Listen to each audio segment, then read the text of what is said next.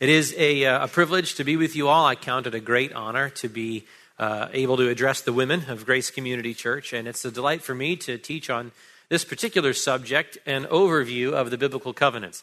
I'm not in control of my PowerPoint this morning, so we're going to pray for Alex as well. Just a little housekeeping as we begin. I do hope you've received the handouts available, whether electronically or physically. One of those is a table entitled An Overview of the Biblical Covenants. It's designed to be an introduction to the various aspects of each of the covenants, key scriptures, the setting, like what was happening in redemptive history when the covenants were instituted, who the parties of the covenant were, what are the provisions or obligations or promises of the covenant, the nature of the covenant, which we'll talk about, the covenant sign, and how the covenant is fulfilled. No way I could get through that in 40 minutes, so that document is intended for you to take home and in your own study time to look up every one of those scripture references, and it'll make for a good 3 to 4 week study in your personal worship times. The other handout is an outline for the lecture this morning, which, along with the PowerPoint, I hope helps you follow along. And if you have a physical copy, maybe gives you a place to take notes. But before we jump right in, Lauren asked that I give a brief reminder of the historical context and a little bit of a reorientation to Hebrews as you begin a new semester of study. So the historical context of Hebrews is that there are Jewish professing Christians who are considering abandoning Christianity and returning to Judaism for a number of reasons, but primary among them in order to avoid persecution. And so that's the setting in which Hebrews is written. And the main point of the book is to exalt Christ and his mediation of the new covenant as being better than the old covenant. It is to demonstrate the inability of the Mosaic covenant to save and sanctify man. The author says, if you're tempted to go back and hide out in Judaism to avoid suffering as a Christian, well, let me tell you, there is nothing there for you. The Mosaic covenant cannot save you. The sacrifices cannot save you or sanctify you. The law, Hebrews 7:19 says, made nothing perfect.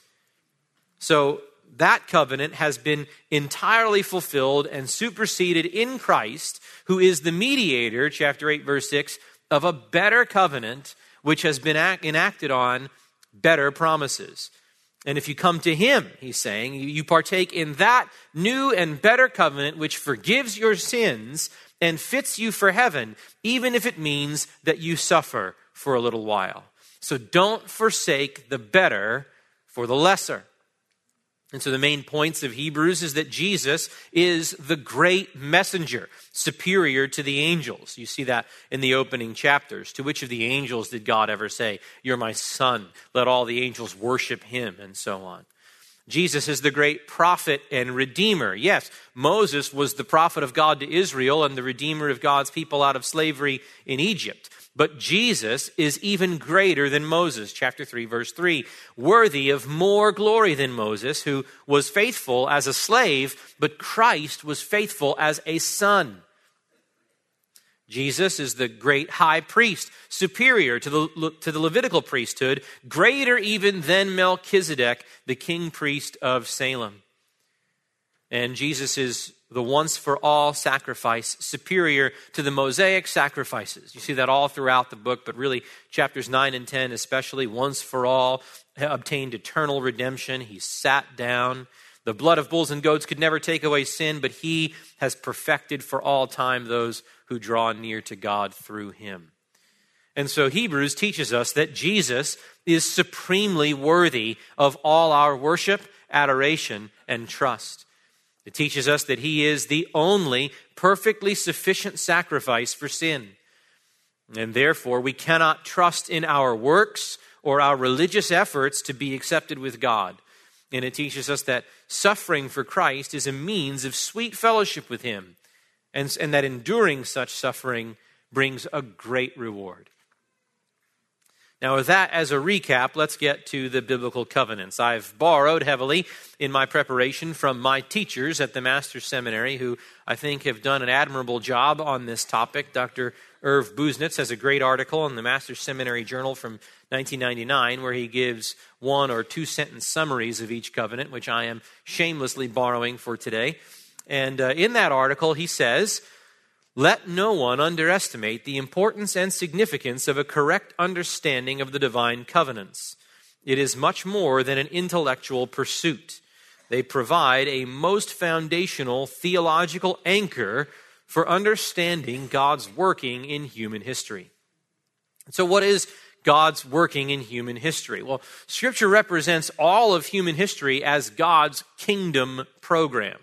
At the beginning of creation, you have the creation mandate in Genesis 1:28. Be fruitful and multiply, fill the earth, subdue it, rule over the fish of the sea, the birds of the air, and so on. Man is commissioned to rule creation in righteousness as God's vice regents on the earth. He is not physically present, visibly present. The image of God that makes God visible is man, and so they are to rule and reign in his place in a way that tells the truth about who he is. And that lasts for how long? Not long. Immediately in chapter 3, mankind falls into sin. They do not steward that kingdom commission as they were commanded to. And so right away you've got a problem. God intends to carry out his kingdom through mankind, and his vice regents are totally failing. And then you have the promise of restoration in Genesis 3:15. God promises that the seed of the woman will crush the head of the serpent, and he will bring salvation from the curse of sin. He will bring the restoration of man into the image of God, this image which was marred by sin. He will bring restoration to fellowship with God. Then he will bring the restoration of man as vice regents of the kingdom of God. Jesus, the King, restores humanity to its right role as image bearers and vice regents of God's kingdom. Not first by fitting us to do that role, but by being that very thing that we failed to be. Christ, the image of the invisible God, the King over all creation. And then, basically from Genesis 4 to Revelation 20, verse 15, the whole of redemptive history is the progress of God's kingdom being restored. And on that highway of redemptive history, there are many checkpoints. Checkpoints that sort of punctuate God's acting in history. That's really what the covenants are. They are checkpoints for key developments in the unfolding of the redemptive plan of God. And I want to give you some preliminary helps for interpreting the covenants. There's a lot of disagreement among various schools of theology and even within various schools of theology about the nature of the biblical covenants and how they're fulfilled. And it helps to keep just a few principles in mind as you approach the subject. First, there is the notion of conditionality. Is the covenant that we're speaking about conditional or unconditional? There are unconditional covenants where God makes promises that he will fulfill whether his covenant people are disobedient or obedient to their covenant stipulations. And there are also conditional covenants, just one actually, the Mosaic covenant, the blessing of which, or blessings plural, of which are conditioned upon the people's obedience. And that sounds simple enough, but there are sometimes conditional elements to what are ultimately unconditional covenants. And so the Davidic covenant, for example, contains an unconditional promise that David will never lack a ruler to sit on the throne of Israel. Psalm 89, 30 to 37. But who's on the throne of Israel right now? No one. There's an unconditional promise that a son of David will reign everlastingly from Jerusalem. That will be so no matter what man does. But Scripture also says that if Israel doesn't keep the provisions of the covenant to walk in righteousness, there may be a temporary lack of a king in Israel. We saw that happen with the Babylonian exile. We see that at the present time as the current nation of Israel is apostate, having rejected their Messiah.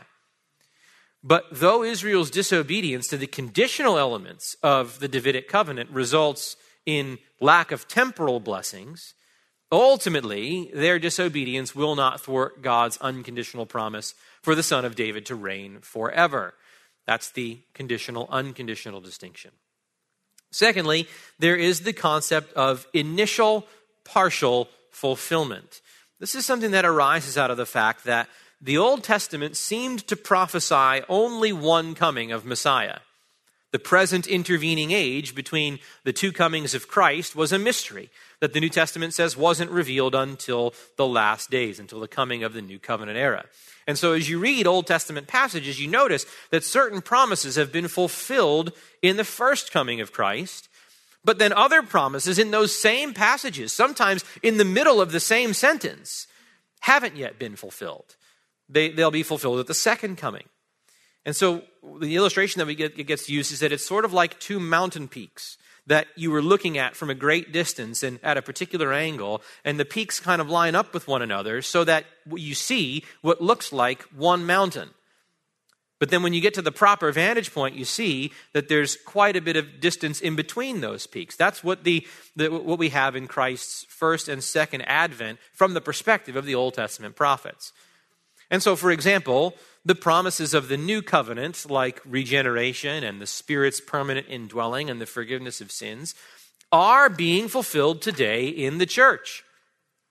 At the same time, the church does not take part in the physical blessings promised right alongside those spiritual aspects. Rest in the land of Israel, material prosperity over enemies, and so on. So that is to say that only part of the new covenant blessings are being fulfilled today. At the second coming, Israel will partake of all the new covenant blessings promised to them. And so while the new covenant has been initially and partially fulfilled in the church, its complete fulfillment awaits Israel's restoration at Jesus' return.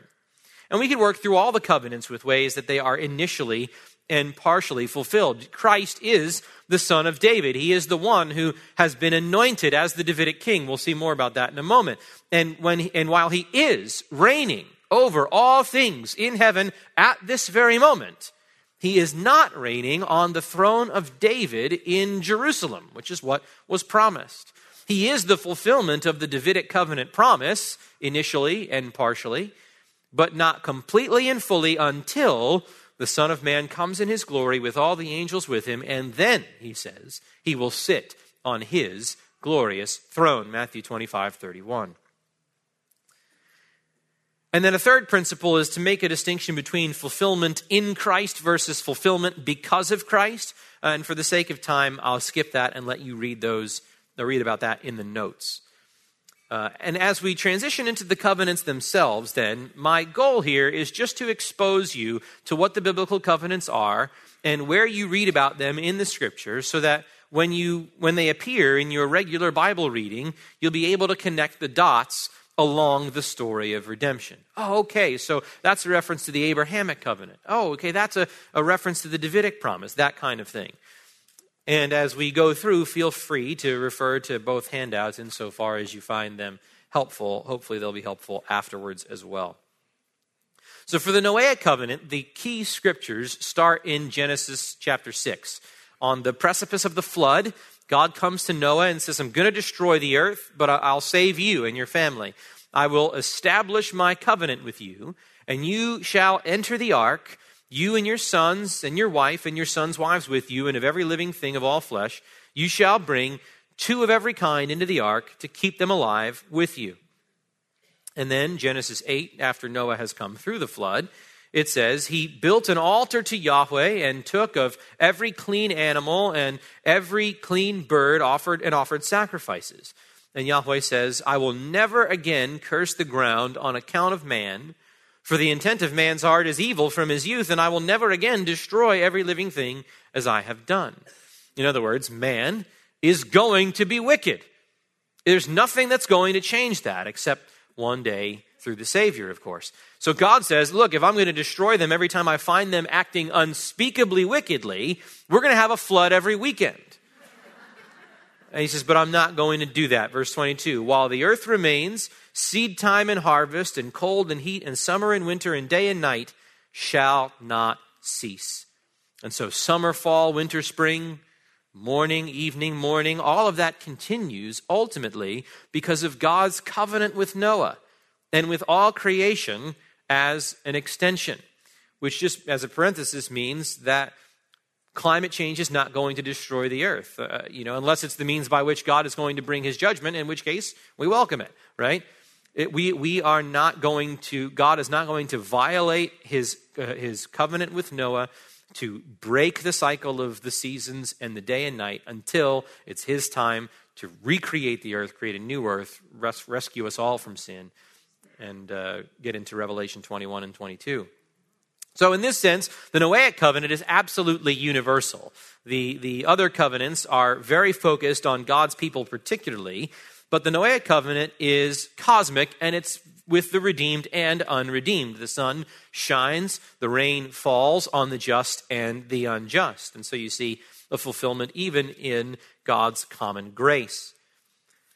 And then again in Genesis 9:11, I establish my covenant with you, and all flesh shall never again be cut off by water of the flood. What does 2 Peter 3 say it'll happen by next time? Fire. And that's the Noahic promise. God is never going to destroy the earth again by flood. And you can look more to that summary from Dr. Business in your notes.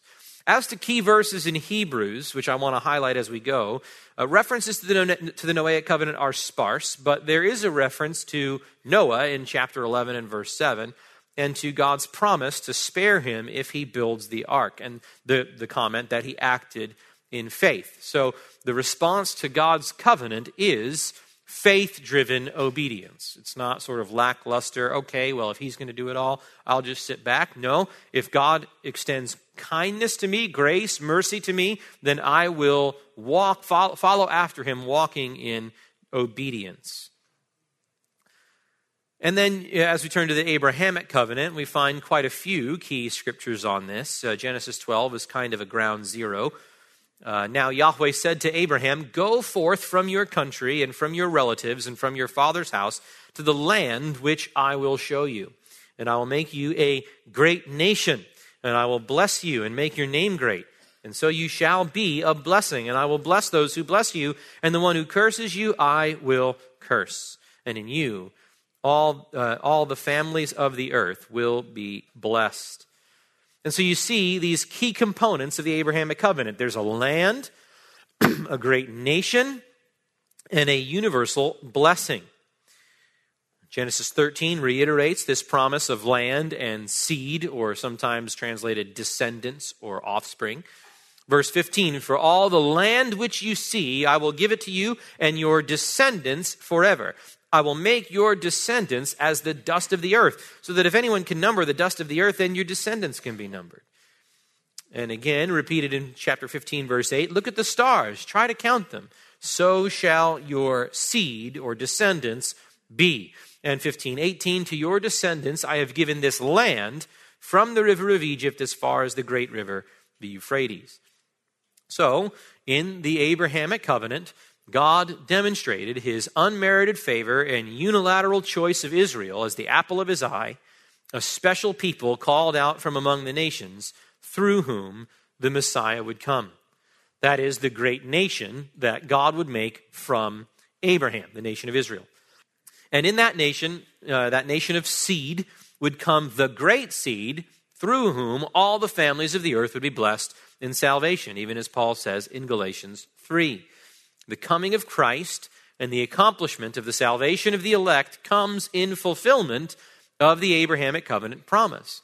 It functions as a sort of, the Abrahamic promise functions as a sort of anchor promise that sets God's program on its course, through which these later covenants and promises will come and build on and fulfill. And of course, salvation by the new covenant fulfills them all. Key verses in Hebrews for the Abrahamic covenant include an excellent section on the second half of Hebrews, in the second half of Hebrews 6, where it says, for when God made the promise to Abraham, that is the Abrahamic covenant, since he could swear by no one greater, he swore by himself, saying, there's unilateral, I will surely bless you, I will surely multiply you. That's a summary of the unconditional Abrahamic promise to multiply Abraham by giving him numberless descendants and to bless him. I will bless you, and I'll bless all those who bless you. And so, 6:15, having patiently waited, he obtained the promise. For men swear by one greater than themselves, and with them give an oath as confirmation, as an end of every dispute. In the same way, God, desiring even more to show to the heirs of the promise the unchangeableness of his purpose, interposed with an oath, so that by two unchangeable things, in which it is impossible for God to lie, we who have taken refuge, where have we taken refuge? In Christ, so that we would have strong encouragement to take hold of the hope set before us. So you see what he's doing? He's appealing to these Jewish Christians' understanding of the Abrahamic promise, which was the identification of Israel. We have Abraham for our father, the Pharisees said. The Abrahamic covenant was the covenant of circumcision. This is how you belonged to the nation. And these Jewish Christians are being tempted to revert back to the covenant with Moses as a means of becoming a son of Abraham. The author of Hebrews is saying, when God gave the promise to Abraham, he swore by himself. He was so adamant that this would happen. You don't need to fear that his promise won't come true, even if the Romans persecute you. So don't lose hope. Endure and trust God's promise. This hope we have, verse 19, as an anchor of the soul, a hope both sure and steadfast, and one which enters within the veil. And even that, within the veil, is a reference to the Mosaic covenant, which we'll turn to now. There's also a reference to Abraham in chapter 11, but we'll move on. The Mosaic covenant comes onto the scene in Exodus 19 to 24. There are a few key scriptures in that section to highlight. He says in chapter 19, verses 5 and 6, "Now then, if you will indeed obey my voice and keep my covenant, then you shall be my own possession among all the peoples. For all the earth is mine, and you shall be to me a kingdom of priests and a holy nation." And then immediately you have Sinai. God gives Moses the 10 Commandments, which summarize the whole of the Mosaic law. And then the laws themselves come after that, and something like a summary of those key principles come in Exodus chapter 24, where Moses takes the book of the covenant, the law that God has just given him, and he reads it in the hearing of the people, which is a very bilateral, conditional arrangement. I'm reading to you what you are obligated to do. And they say in chapter 24, verse 7, all that Yahweh has spoken, we will do. And we will be obedient. And that lasts for all of 30 seconds. And the first chance they get, they pop out the golden calf. But here they are, they're saying, I agree. I take on the stipulations of the covenant. I will be obedient. And so, verse 8, Moses took the blood of the sacrifice and sprinkled it on the people and said, "Behold, the blood of the covenant, which Yahweh has made with you in accordance with all these words." And then he sprinkles the blood on the people. And that imagery ought to sound familiar. Hebrews speaks of a conscience being sprinkled clean. It speaks of the sprinkled blood that speaks better than the blood of Abel. Ezekiel 36 says, "I will sprinkle clean water on you," in part as the new covenant promise. And the phrase, "the blood of the covenant," where do we hear that each month? "This cup is the new covenant in my blood, which is poured out for you." References to the sprinkled blood and blood poured out are ways of demonstrating the superiority of the new covenant which has come in Christ over the Mosaic covenant. And of course, you can't miss the whole of Leviticus, which is the heart and soul of Israel's ceremonial worship according to the Mosaic covenant. But though you can't miss it, I'm going to skip it for the sake of time. You can read Leviticus in a couple of weeks when your reading plan gets you to Leviticus. It's my favorite Old Testament book, but I'm a nerd. So in summary of the Mosaic covenant, God revealed his holiness and the heinousness of sin. How? By showing this law, according to my character, is the perfect standard of holiness. If you break it at any point, you are guilty of breaking all of it, and something has to die because of it. God displays his own holiness and man's sinfulness. The daily sacrifices provided a constant reminder for the need of shedding blood for the remission of sin, for the propitiating of God's wrath. And where do you see that in Hebrews? Everywhere. Because again, the main point is to show you the inferiority of the Mosaic covenant to the new covenant. So you have several verses. Chapter 7, verses 18 and 19. For on the one hand, there is a setting aside of a former commandment, which is the Mosaic covenant law, because of its weakness and uselessness. What words to describe the Mosaic covenant? And in parenthesis, for the law made nothing perfect. The law couldn't sanctify you. And on the other hand, there is a bringing in of a better hope through which we draw near to God. Chapter 8, verses 7 and 13, for if that first covenant had been faultless, and so the implication is that it's not faultless, there would have been no occasion sought for a second. And when he said a new covenant, he has made the first obsolete. So unique among the covenants that God makes with his people is that the Mosaic covenant comes to an end. It's temporary. It's revocable. It ceases. Paul says in 2 Corinthians 3 that it fades away because something better has come. And then chapter 9, verses 18 to 21, therefore, even the first covenant was not inaugurated without blood. For when every commandment had been spoken by Moses to all the people according to the law, he took the blood of the calves and goats with water and scarlet wool and hyssop, and here it is, we just read that, and sprinkled both the book itself and all the people, saying, this is the blood of the covenant which God commanded you. So you see here again these overtures of the Mosaic covenant in Hebrews. When you read Hebrews 9, you should think Exodus 19 and 24. And then in 10, 1 to 4, it says, for the law, which was a way of referring to the Mosaic covenant, since it has only a shadow of the good things to come and not the very form of things, can never make perfect those who draw near through sacrifices. Otherwise, they wouldn't have ceased to be offered, but they offer them over and over again. Verse 4, for it is impossible for the blood of bulls and goats to take away sins. So where do we look for blood that takes away sins? Behold, the Lamb of God who takes away the sin of the world. We look to Christ, the mediator of a better covenant, whose blood speaks better. Now, the priestly covenant gets overlooked all the time. There is widespread confusion on this. It's true that it's rather obscure and there's not a ton of revelation on it. But the priestly covenant isn't what you might think. It is not the covenant with the Levitical priests. The Levitical priests in Leviticus are part of the ceremonial worship of the Mosaic covenant.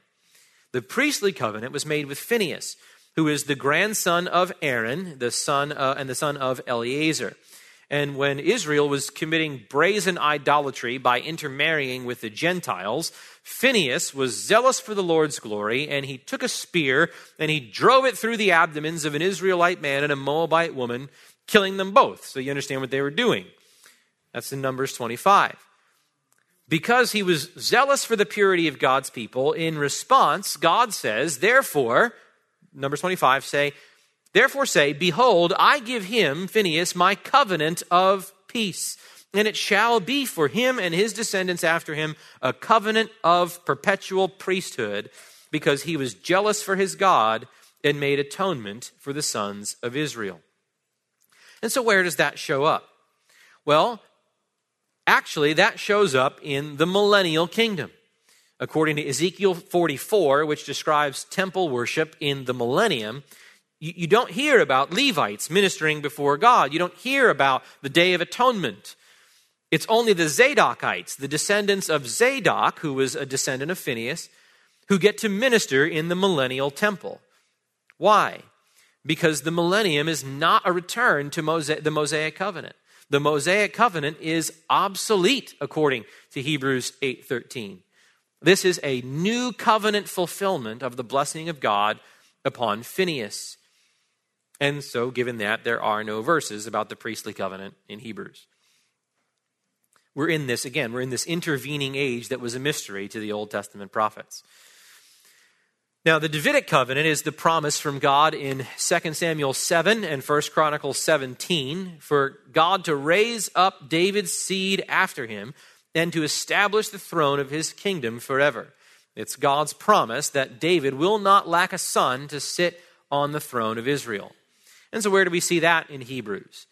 There's a reference in chapter 1, verse 8. But of the Son, he says, of the Son, God says, your throne, O God. So here is God the Father calling God the Son God. But of the Son, he says, your throne, O God, is forever and ever, and the righteous scepter is the scepter of his kingdom. The Son is going to sit on the throne and rule in the Davidic kingdom. And then there are several quotes of Psalm 110 and verse 1. The Lord said to my Lord, sit at my right hand until I make your enemies a footstool for your feet. That happened at the end of Jesus' first coming. He was anointed as the Davidic king by his resurrection from the dead. Acts chapter 2, verse 30. He is announced as the son of David who will rule on the throne of Israel forever. More about that in a moment. But he is not ruling on that throne of David just yet. Revelation 3:21, key verse, says that Jesus ascended to heaven and sat down with the Father on the Father's throne. And then it says it will be that those who overcome this evil age by faith will sit with Jesus on his throne, the throne of David, in the millennial kingdom. So Jesus distinguishes between my Father's throne, which I'm on now, and my own throne, which I will sit on when I come with the angels in glory, Matthew 25:31. And so, Psalm 110:1, Jesus sat down while his enemies are subjected to him. That's what happened. Then, Psalm 110 verse 2, Yahweh will stretch forth your strong scepter from Zion, saying, rule in the midst of your enemies. Jesus will rule over his enemies in Zion on the earth in the future.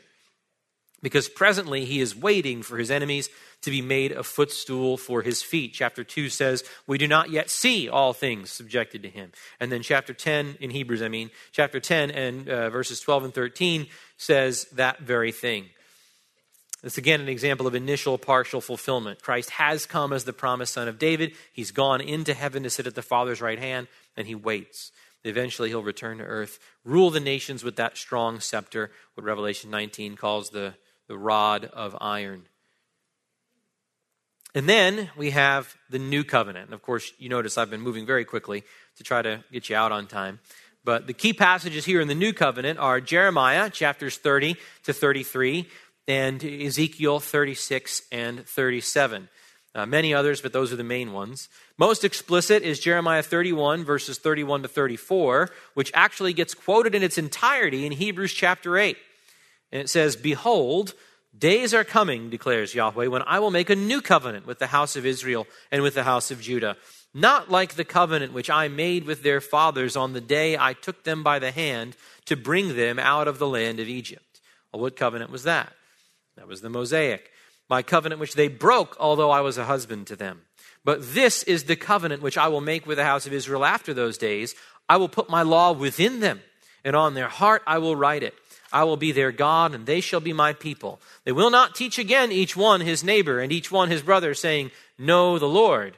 For they will all know me, from the least of them to the greatest of them. For I will forgive their iniquity, and their sin I will remember no more.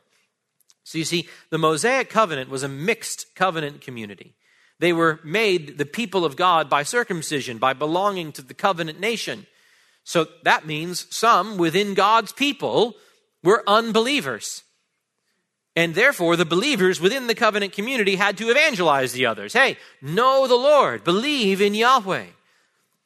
But what God is saying here is, in the new covenant, all who belong to that covenant by definition will know Yahweh. If you don't know Yahweh, you're not in the new covenant people, no matter what building you sit in, right? It's not being in the church building that makes you God's people the way that being in the nation of Israel made you God's people. It's new. It's different than that. It's having your sins forgiven, the Spirit indwell you, the law written on your heart that makes you part of the covenant community. This covenant saves everyone to whom it extends. See similar themes in Ezekiel 36. I'll bring you into your land, and I'll cleanse you from your filthiness. I'll give you a new heart. I'll put my Spirit within you. And notice, verse 28, you will live in the land. And verse 30, I will multiply the fruit of the tree. And so you see, again, those spiritual promises of forgiveness and Spirit indwelling right alongside the physical, material promises of return to the land and multiplied produce for the blessings of the nations. You see that initial partial fulfillment that we spoke about. The fulfillment of spiritual blessings in that promise does not negate the fulfillment of the material and spiritual blessings for Israel when Christ comes and restores them. You understand why some would suggest that, right? Well, the New Covenant makes these promises. Clearly, the New Testament is telling you that the New Covenant promises are being fulfilled in those who are saved and sins forgiven and Spirit indwelling. Well, what about these other promises that went right alongside those New Covenant spiritual promises of salvation? Well, those were just spiritual symbols that illustrate, or figurative symbols that illustrate the spiritual salvation of the church. No. It's both and. And when you say, well, only one of them came true, well, you don't respond, well, the others just aren't going to come true, or they came true in some shadowy, figurative way. No, some of them came true initially and partially at the first coming, and they come true finally and completely at the second coming. And I can't leave out Luke 22:20. Jeremiah 31 and Ezekiel 36 prophesy the coming of the new covenant. Jesus shows up on the eve of the Passover, right before he's betrayed, and he says, "This cup which is poured out for you is the new covenant in my blood." This new covenant that you Israelites have been waiting for the last 600 years, Jesus says, that's here in me. The blood of this covenant is my blood, which I will spill tomorrow for the forgiveness of your sins. This is the blood you need to be sprinkled with.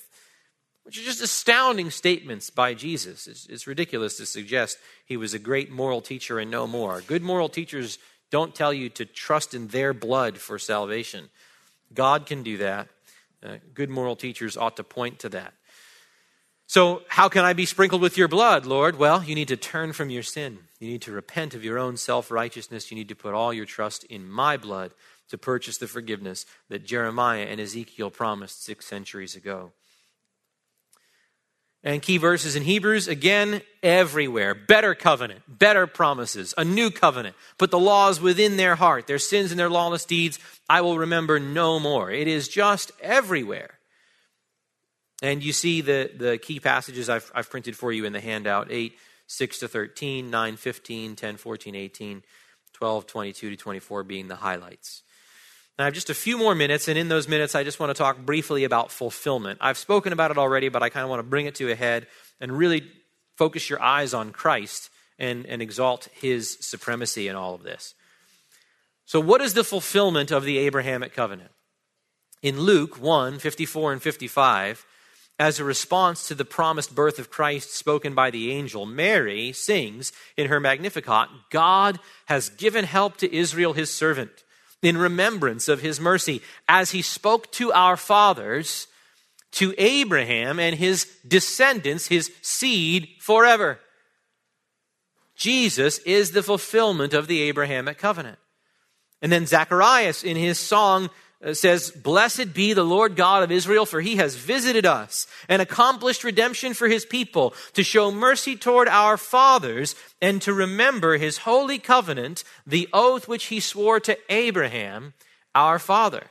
You see, Jesus shows up, and Mary and Zacharias and Elizabeth, they are consumed with the Abrahamic covenant being fulfilled. Then in Galatians 3, starting in verse 7, "Therefore, be sure that it is those who are of faith who are the sons of Abraham." The scripture, foreseeing that God would justify the Gentiles by faith, preached the gospel beforehand to Abraham. So now we're hearing that the Abrahamic covenant is something of a proto-gospel, a gospel preached beforehand to Abraham, that all the nations will be blessed in you. And that blessing is happening, that universal blessing of all the nations is happening right now in the salvation of people from every nation. Just look in this room and you see the fulfillment of that promise. In verse 9, Galatians 3, "So those who are of faith are blessed with Abraham, the believing one." Notice, not those who are obedient to the Mosaic covenant, not those who offer the Levitical sacrifices, but the believers in the once-for-all sacrifice of Christ. That's why we don't observe the Jewish feasts or ceremonies any longer. Paul says if you receive circumcision, Christ will be no benefit to you. And then Galatians 3:29, "If you belong to Christ, then you are Abraham's seed heirs according to promise. So Christ is the fulfillment of the Abrahamic covenant. We see the fulfillment of the Mosaic covenant in that same passage in Galatians 3, verses 10 to 14. For as many are as of the works of the law are under a curse. For it is written, cursed is everyone who does not abide by all things written in the book of the law to perform them. Now that no one is justified by the law before God is evident, for the righteous man shall live by faith. However, the law is not of faith. On the contrary, he who practices them shall live by them. You see the contrast. He who does these things will live by them. But the righteous man shall live by faith. Verse 13, Christ redeemed us from the curse of the law. So we've all sinned. We've all failed to obey God's good commands. And we therefore bear the curse. Cursed is everyone who hangs on a tree. But what has Christ done? He has redeemed us by becoming a curse for us, by hanging on that tree that we deserve to hang on. In order, look at it, verse 14, that in Christ Jesus, the blessing of Abraham, the Abrahamic covenant fulfilled not by the Mosaic covenant, but the new covenant, so that the blessing of Abraham might come to the Gentiles, so that we receive the promise of the Spirit, Jeremiah 31, through faith. And then the Davidic covenant, the angel Gabriel says to Mary, behold, you'll conceive in your womb and bear a son. You shall name him Jesus. He'll be great. He'll be the Son of the Most High. The Lord God will give him the throne of his father, David. And he will reign over the house of Jacob forever, and his kingdom will have no end. See, when you read the Christmas story, we just came out of this season. I want you to see the baby Jesus is fulfilling the Abrahamic covenant in Mary and Zacharias' song, and he's filling the Davidic covenant in the angel's announcement. All of the sort of the streams, the tributaries of covenant promise find their coalescence in this little baby who is King of the universe. It's just astounding. And I'll end with a verse in Hebrews celebrating the superiority of the new covenant. So I've just gone through Abrahamic, Mosaic, Davidic, new covenant, which we partake in by union to Christ. So it's likely that none of you are tempted to go home and build an altar in your backyard and find a bull and slit its throat and sprinkle its blood on the altar, right? You're likely not tempted to worship God according to the Mosaic covenant.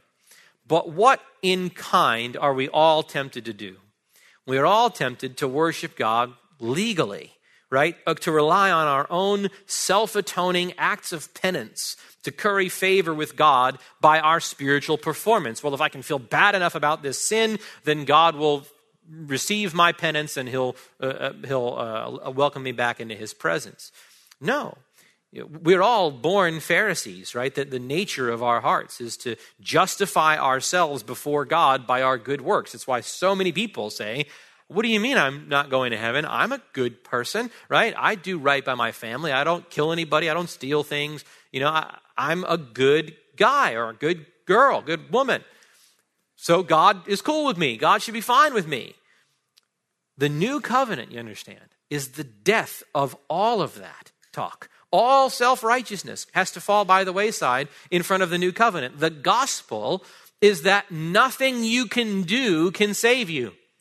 Your salvation must be based on the doing and the dying of another. Your substitute, the Lord Jesus Christ. And what has he done? What he's done can only be received through faith alone, through a renunciation of yourself. And a renunciation of any claim you think you have on goodness or righteousness. And you must be trusting in him alone for righteousness. That's the new covenant. And we see it in Hebrews 12, 22 to 24, which is just astounding. I mean, it deserves its own sermon. The imagery is just something else. But look at this passage. Again, remember, you who are tempted to hide out and go back to Judaism, you who are tempted to forsake it is finished for the hamster wheel of self-righteousness. Look at this. But you, and he's talking to Jewish Christians. This applies to you as much as it did to them. But you have come to Mount Zion and to the city of the living God, the heavenly Jerusalem, and to myriads of angels. He says, you got the fulfillment of Judaism. Why would you go back? And to us, he says, you've come to something so much better than your own good works. You've come to a righteousness so much more perfect than whatever you could drum up. You've come, look at it, to the general assembly and the church of the firstborn who are enrolled in heaven. And you've come to God, the judge of all, and to the spirits of the righteous made perfect. And you've come to Jesus, the mediator of a new covenant, and to the sprinkled blood, which speaks better than the blood, not even of Moses on the books, but speaks better than the blood of Abel's sacrifice in Genesis 4, which God had regard for. So much regard that Cain was moved to jealousy to kill his brother. Jesus' blood speaks better even than that. You have so much better than your own good works to trust in. So much better than your own self-atonement by your religious performance. You've got Jesus, the great high priest and apostle of our confession. And so look to him as your perfect and sufficient sacrifice for salvation and for continuing growth in holiness. So, 1059, remember the covenants. They yield great blessings to God's people as they study them. And I'll pray. Father, we thank you for the grand sweep of redemptive history, the precious treasure of your word that invites us to study long and hard and to see you in the pages of the unfolding of your promise throughout all of human history. And we thank you that you've given us these checkpoints of covenants to see how you work to guide us along the way. And we praise you for how they all find their great fulfillment in the person of your Son, the Lord Jesus Christ, the one whom you've given as head over all things to the church. And we pray that you would indeed subdue Christ's enemies, that you would put them all under his feet by your wise governance of providence, that you would save the elect, that you would bring your people into the fold of the Good Shepherd, and that you would then send him to return for us, and that the judgment might fall upon the world, and then only a few years after that we would all come and reign on the earth in righteousness, that Christ would have that scepter and that he would rule from Jerusalem over all the nations of the earth in a way that he is worthy of. And until that time, may we walk in a way that he is worthy of. May we be faithful worshipers of him for such things. May we be those who walk obediently after him. May we be good witnesses who testify to this coming king, who, though rightly angry, is willing to make terms of peace with those who are yet his enemies. And we would invite all to come to him through repentance and faith alone. I pray that you would stir up the lady's desire to understand these things even more deeply. And I pray that they would worship you more fittingly because of this last hour. We ask in Jesus' name. Amen.